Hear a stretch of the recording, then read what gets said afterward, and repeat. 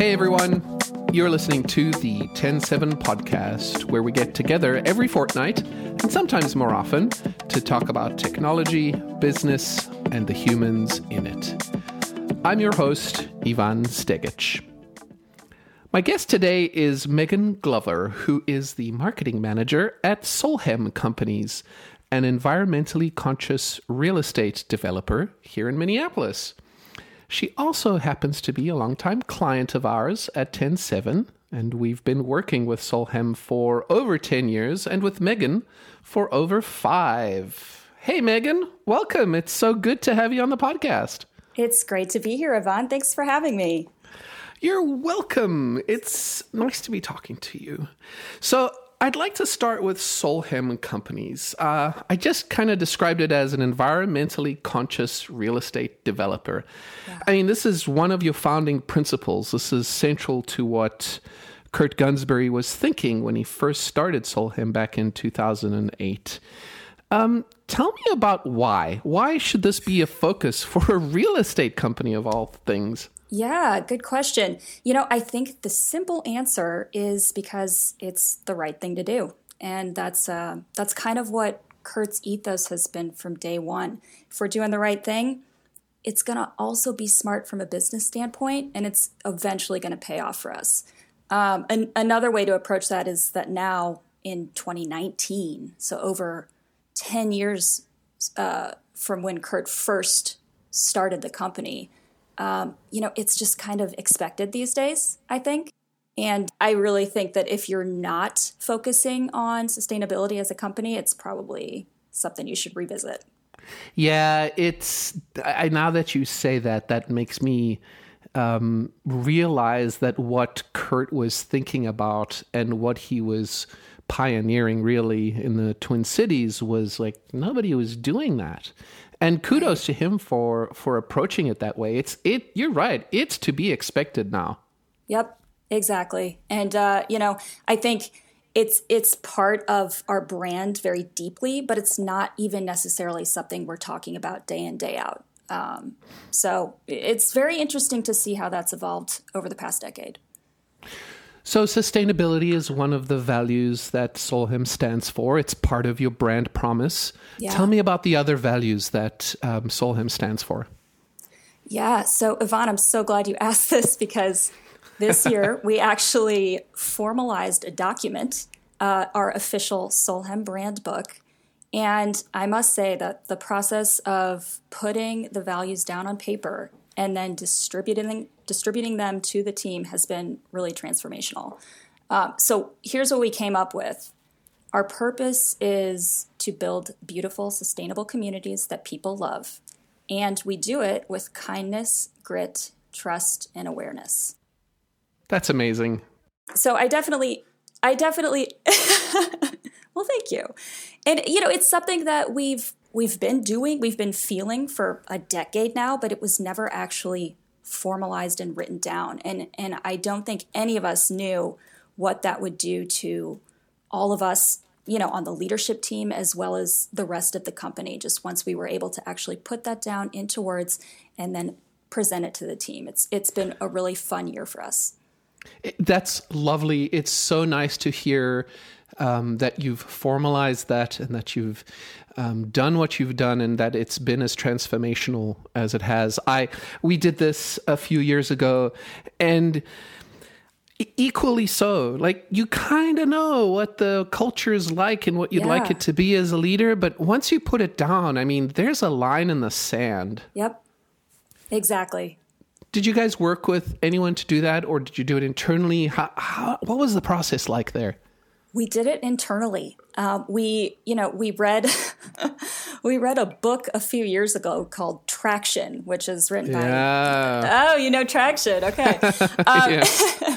And it did kind of inspire us to formalize a lot of processes across our company, and one of them was really starting with what does Solheim mean, and how can we teach someone that we have just hired what Solheim means in a month instead of a couple years. Because when I started, it took me probably a full year before I even really understood what the company was about and how cool it really was. So it kind of was, this is a way for us to actually expedite our training process so that as we're growing, as we're scaling, we're bringing people on, and we need them to be feeling this a lot more quickly than 1 or 2 years.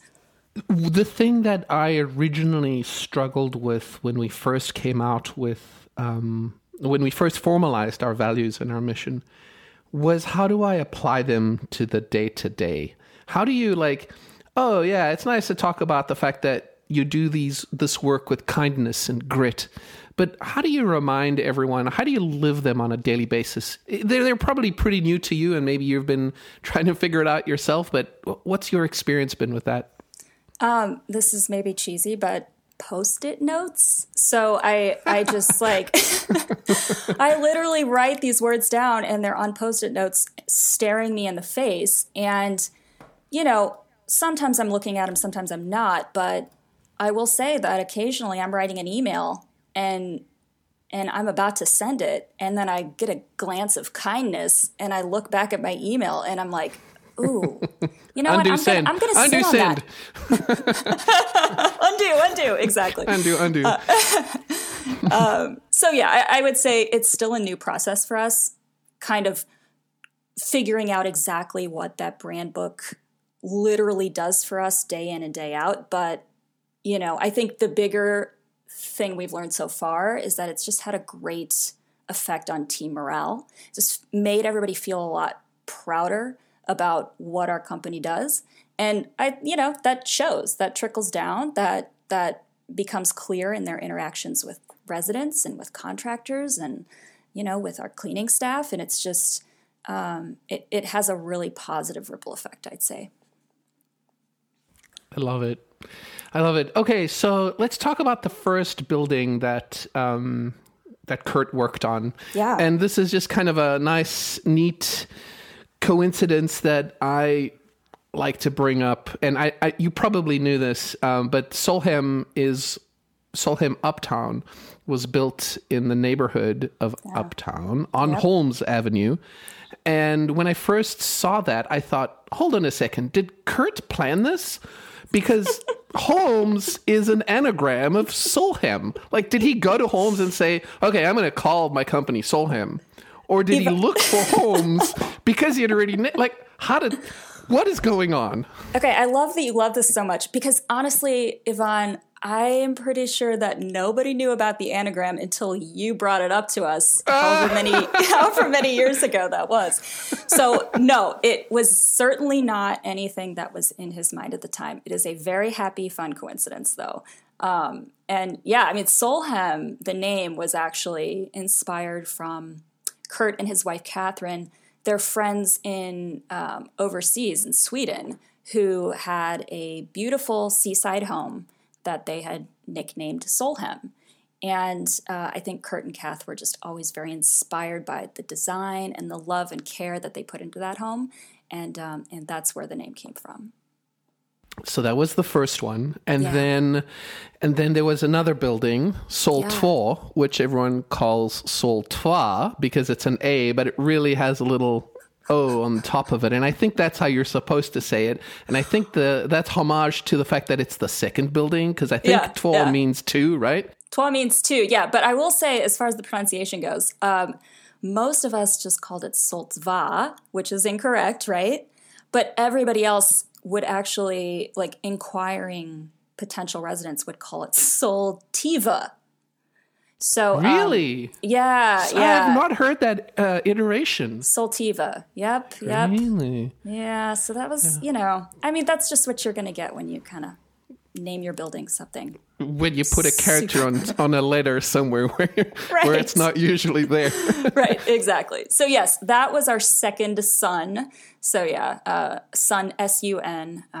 So that was Soltva. And then Solhaven coming along, maybe a year and a half after that. Haven being a haven. So haven. Sun haven. Yep. And then you broke from the brand, and this is kind of what I want to talk about. I want to talk about from a marketing perspective. This is really interesting because you started out naming the building after you named after the company, and then you went with this motif of keeping the sun part, the soul part of the name. Yep. And then you branched out. Yep. But on one hand, you have the values of the company and the vision of your leader, right? Yep. And on the other hand, you have the individuality of each building you're putting up and the neighborhood it's in, and being almost customized for that neighborhood. Right. So, like, how do you approach that? And how has it evolved over the years? Yeah. So it is a very interesting nut to crack. And I think I feel like the nut keeps changing on me. Like when I started, it was a peanut, pretty easy. And then now it's kind of like a really annoying nut, which a walnut is that a really Those annoying are annoying nut to nuts, crack? yes. Yeah. And this was all coming from Kurt. Kurt was the person that said, you know what? It's time to move on from SOL, Soul. We're going to name this building something totally different.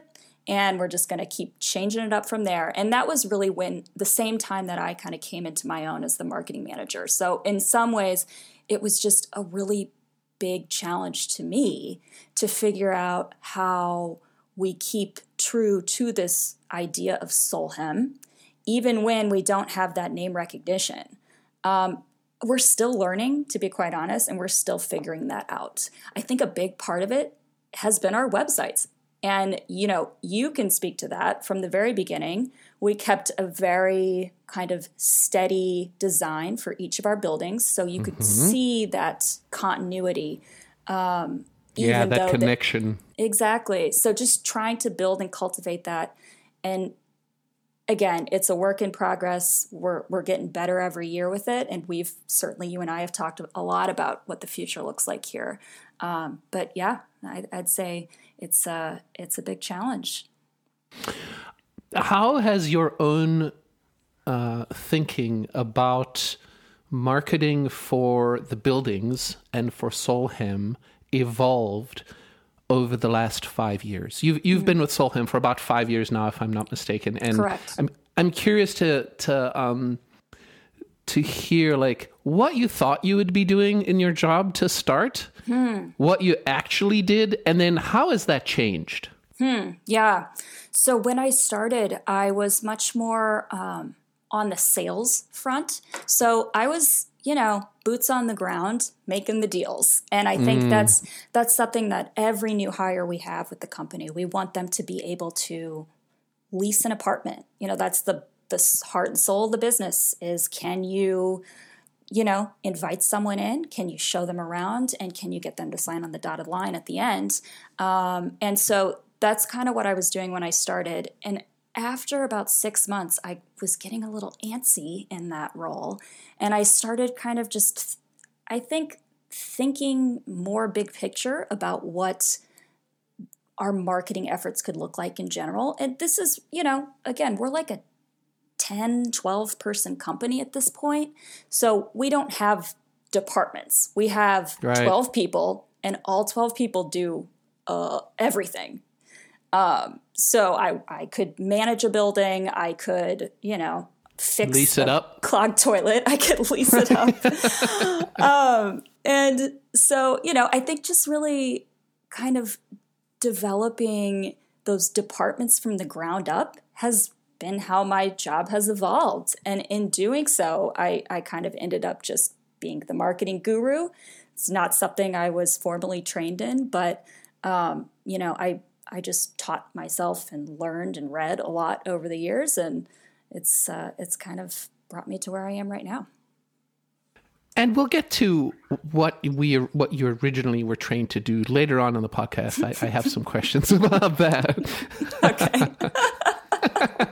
Good, because it's really interesting. Let's keep those listeners. Stay tuned for what Megan was really trained to do. So, in preparing for the podcast, I was fascinated by the many different pieces of the kind of the what you guys actually do. So I love that we've talked about the company and what the values are, and and how you function as an organization. I'd like to kind of move the lens a little bit now and talk about what you're actually doing. And you were like, I can't talk about everything we do. I don't know what all those things are. And I was like, Megan, come on. You know much more than what we do and what our listeners do. So I want to ask you, putting up a building is not non-trivial. There are many moving pieces. Yeah. What do those broad strokes look like in Kurt's mind? And then how does that trickle down to everyone? And maybe it doesn't trickle down. I don't like that phrase. Maybe it's more collaborative. But Kurt has an idea. Let's put a building up somewhere.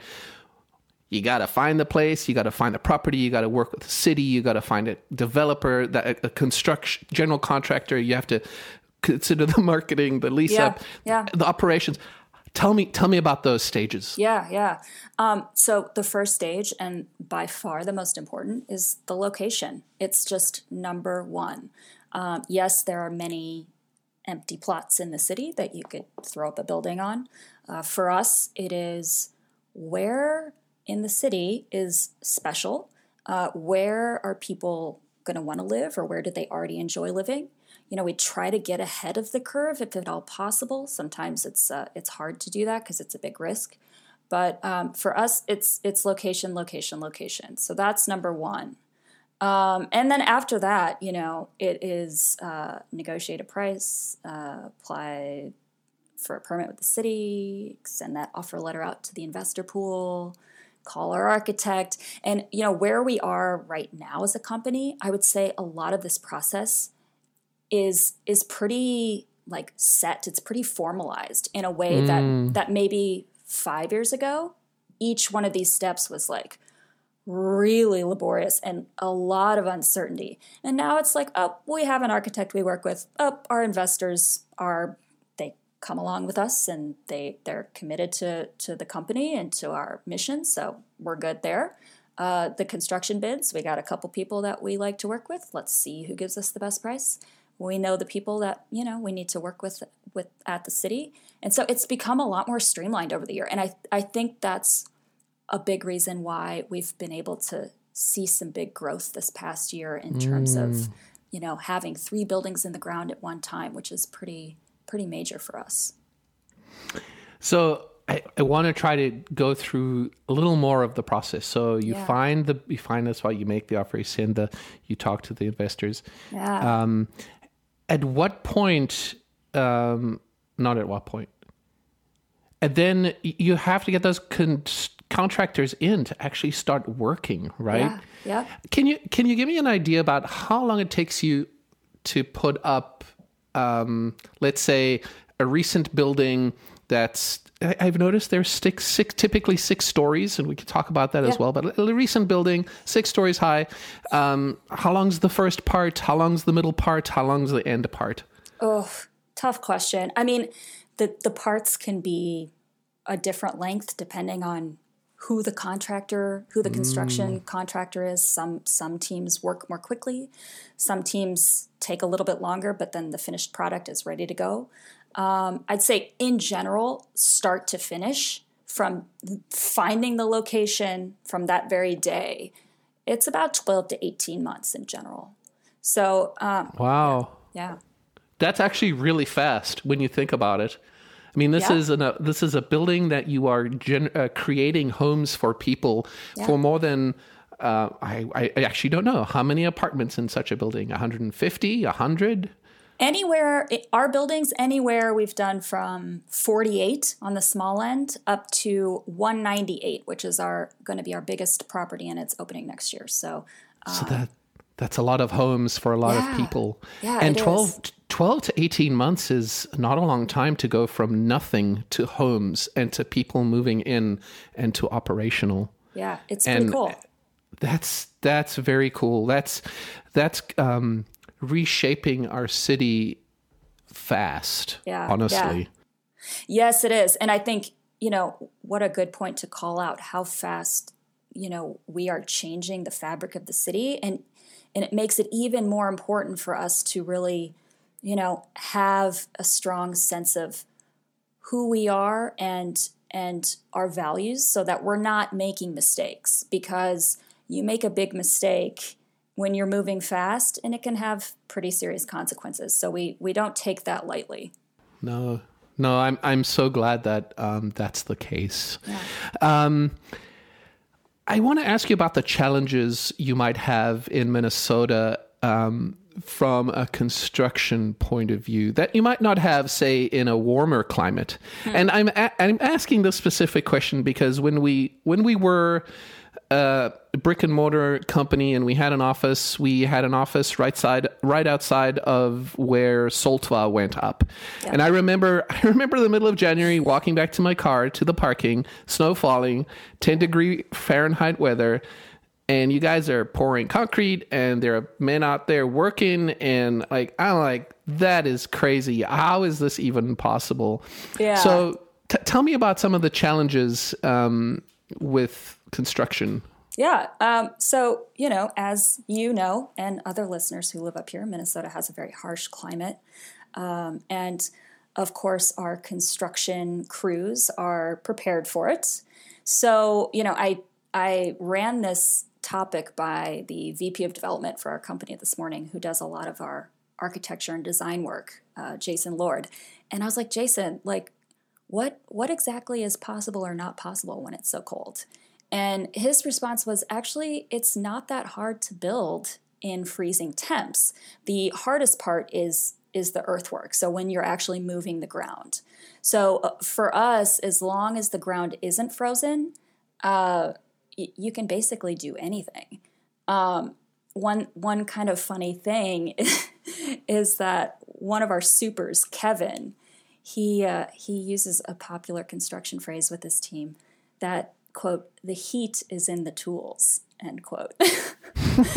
So, it's hard for the guys. It's hard for the men and women out there because it's so cold. But hey, the heat is in the tools. So the heat is in the tools. I love it.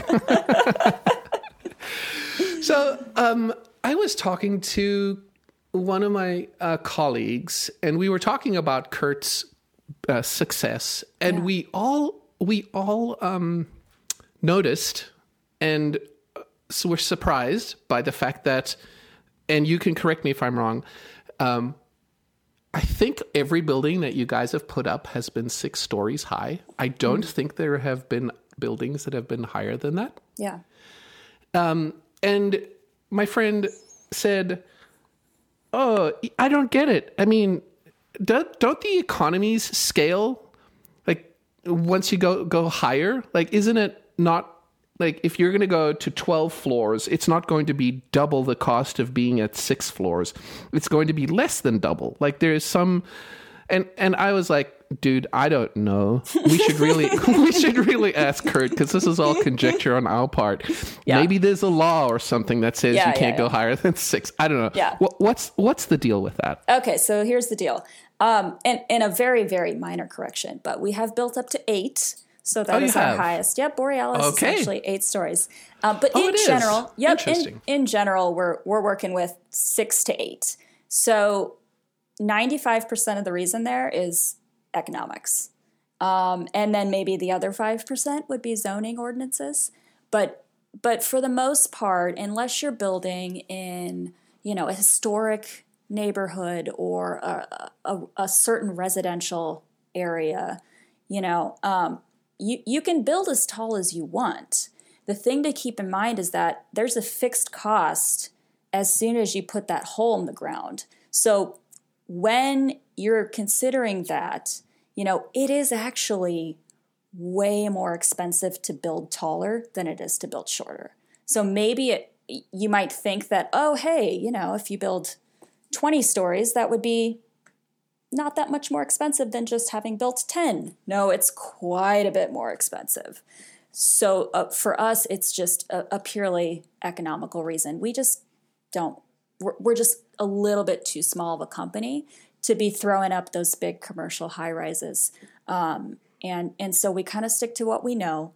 And we also keep in mind that we want to maximize density wherever we go. So if we're building a 6 to 8 story building, we take up as much of the plot of land as we can, surface area wise, so that we're able to put in as many units as possible. And I think that's a smart, environmental way to approach it and financial way to approach it.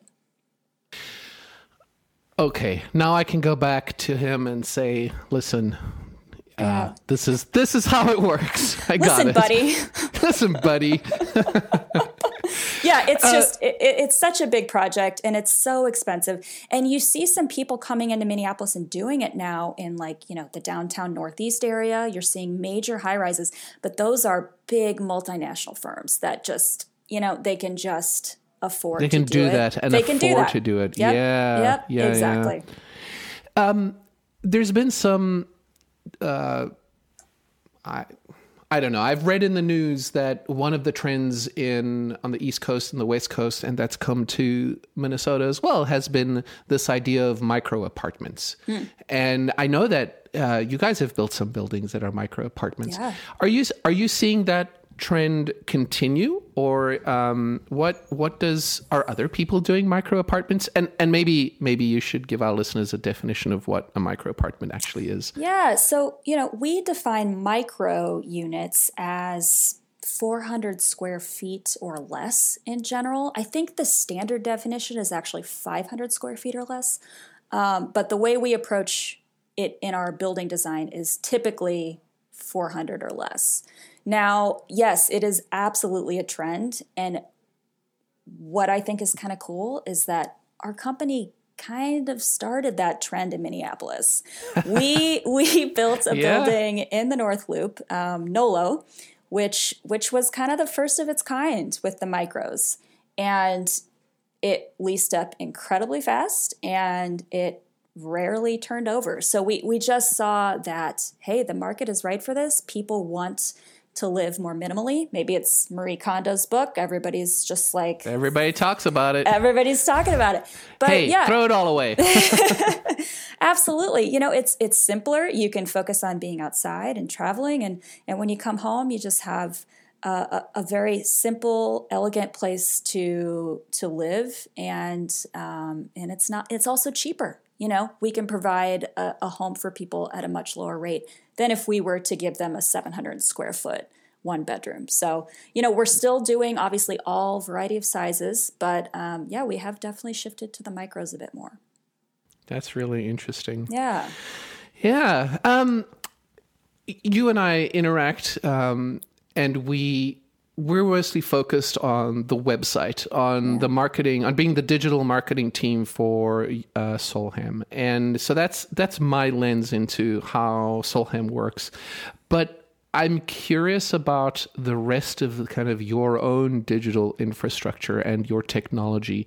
And I'm wondering about what role technology plays in your organization, in how you function, and by extension, how your buildings function, and how has that changed, and what does technology do for you these days? Yeah, it's absolutely changed, and it continues to. I'd say technology continues to play a bigger and bigger role every year.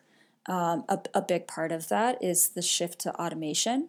And, it's permanently changed the face of all businesses, and ours is no exception. So we're kind of having to think like, what does automation look like for a company like us? And how can we stay true to who we are while we are kind of adding these certain features that might seem a little bit more impersonal. One example is like virtual leasing. So for instance, how can we offer someone out in Seattle who's moving to Minneapolis a completely seamless experience, 100% remote, where they feel like they know exactly who we are, what they're getting, and they're really, really excited and jazzed to put down a deposit 2,000 miles away. I think there's a big part of automation that comes into that, but at the same time, I think we're even more kind of focused right now on how will we continue to keep it personal? Because as much as technology is super important and it will always play a large role, we know that having that personal touch is what's really memorable. So we're kind of, I'd say, at a crossroads right now with kind of figuring out the best way to automate and stay true to who we are. Especially when you, one of your values is that you need to be kind. Yeah. And having that personal touch is certainly a way of being kind to potential residents. And once you're a large company, there is a risk of becoming anonymous, and I think that kindness goes out the window when that happens. Yes, exactly. So it's definitely a challenge. I have an idea.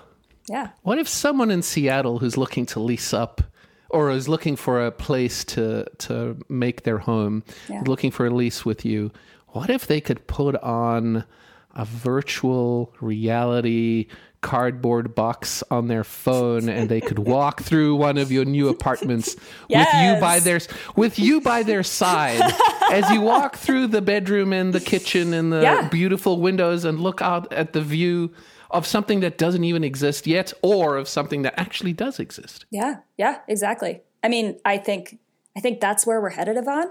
And really? Oh yeah, absolutely. And we want our friendly face to be a part of it, but I do think that the next generation is just kind of wanting to take care of all this stuff on their phone. They'll just want to do it on their phone. I love it. Let me know how we can help you, because that sounds really exciting to me. That's awesome. Yeah, I mean, I think we'll probably be chatting about this. We already chatted a lot. Good. So yeah, talk to you next week. All right. So right now you're working on 3 buildings simultaneously, right? That's pretty brave and optimistic and scary at the same time. At least it would be for me. Yeah. Tell me about the 3 buildings. Where are they? What's next after them? Give me something about them. It is. It's scary for me too. So yeah, I actually have a job coach this year that I've been working with, and a few months ago, I remember telling her this is about to get real for me, because my job has always been one building at a time. And basically now I'm going to be doing 3 buildings at the same time in the same amount of hours a week. So just give me some tips on how to get Good through for that. You for having a coach. That's the best thing I ever did as well. Oh my God. Well, yeah. So does she say delegate? Oh, yes. It's a Post-it. Yvonne, it's Is it really? Oh yeah. I have a delegate Post-it at my workstation. So yes, brilliant. It's been a game changer for me for sure. So the buildings in the ground right now coming up, we have, one in Northeast Minneapolis called the Gibson, 159 unit building. And these are all going to be in the 7 to 8 story range. Another one over in the Mill District, which is a new place for us to be developing. So that's exciting. And that building is actually called Ox Up. Very odd name, but it pays homage to an art gallery that used to be at that location called Ox Up Gallery. And what's kind of fun about that is we worked with that former owner to actually bring an art gallery into our building, so that we'll have 2 separate entrances there, one to the residences and then the other to an actual art gallery. So that's going to be pretty cool. That's awesome. Yeah, we're super excited. And then the last one in the ground is back in the North Loop, our kind of happy place, I'd say. And that one is going to be called the Archive. It's a very large 198 unit building. And I'd say the most interesting kind of design element to this building is that there's going to be an open air promenade that cuts through 2 wings of the building. So we're really going to be encouraging that kind of public interaction with the space, and hopefully having some little boutiques move in there and just add to the character of the neighborhood even more. So some retail on the first floor. Yeah. That sounds cool. Yep. And that, if I'm not mistaken, that one's over by the Federal Reserve, right? It is. Yep. It's a block, or half a block from there. And then on either side of that building, there are 2 historical structures that will remain untouched. So it'll kind of provide a really neat new old juxtaposition on one single block. So I think it's going to be really beautiful. And there must be challenges involved in like being able to make sure that what's historic around you remains preserved and solid and can. I love that there's that attention to detail from Solheim. That's a concern as well. I think, kudos to you guys for that. Well, thank you. We are coming to the end of our podcast. We're going to be wrapping it up here pretty soon, but I wanted to talk about what you're actually trained to do compared to what you're doing now. And if I'm not mistaken, you are a classically trained pianist. Yes, is that right? That's right. Yep. Tell us a little bit about where you grew up and what path you took becoming a pianist and then moving to Minnesota and working at Solheim. Do you still and also do you still play? I do. So I play mostly for fun, which is a big kind of difference from when you're training to be a concert pianist. I think it's I relate it to basically training for the Olympics, but like all the time, constantly. So every year, you never go to the Olympics and then it's over. You just keep training for the Olympics. And for me, it became, I started playing when I was 5. I loved it. I did it because I loved it. I got very serious. I was talented. And I just eventually got to a point in my mid-20s where I was like, you know what? There's more to life. And I don't want to train for the Olympics all the time for the rest of my life. Yeah. But it really gave me so much in terms of just discipline and, opened my eyes to the world of classical music, which is something that I hope everyone can find at some point. And it did ultimately lead me up here in a weird way. To Minnesota because I met my husband when I was in graduate school in southern Indiana, and he ended up taking the leap to move up here for a job, and so I followed him up. And I became friends with someone who lived in one of the Solheim buildings. And she one day, I was kind of like bouncing around teaching piano, but I wasn't really happy with it. And she was like, "Hey, I know this really cool company. I think you should take an interview with them." And I had no idea about property development and management. Yeah. It was a brand new thing for me, but I kind of trusted that the culture seemed like a good fit, and interviewed with Kurt, and that was the beginning of that was it. Kurt saw the potential and was very smart to offer you a job. So good for him for doing that. Yeah. Well, thank you. Yes, and I think for him, he was like, "Oh, concert pianist. Okay, cool. Like she's kind of crazy, but in a good way." Well, I'm glad it's worked out. It's worked out really well, hasn't it? It sure has. Well, thank you for spending your time with me today. Thanks for talking about Solheim and the values and what you guys stand for, and taking me through the kind of the process of putting a building up, and also through that little path through being a concert pianist as well. It's been really awesome talking with you today. Yeah, it's been a great chat. Thanks so much, Ivan. Megan Glover is the marketing manager and former concert pianist at Solheim Companies, and you can find them online at solheim.com. You've been listening to the 107 podcast. Find us online at 107.com/podcast. And if you have a second, do send us a message. We love hearing from you. Our email address is podcast@107.com. Until next time, this is Ivan Stegic. Thank you for listening.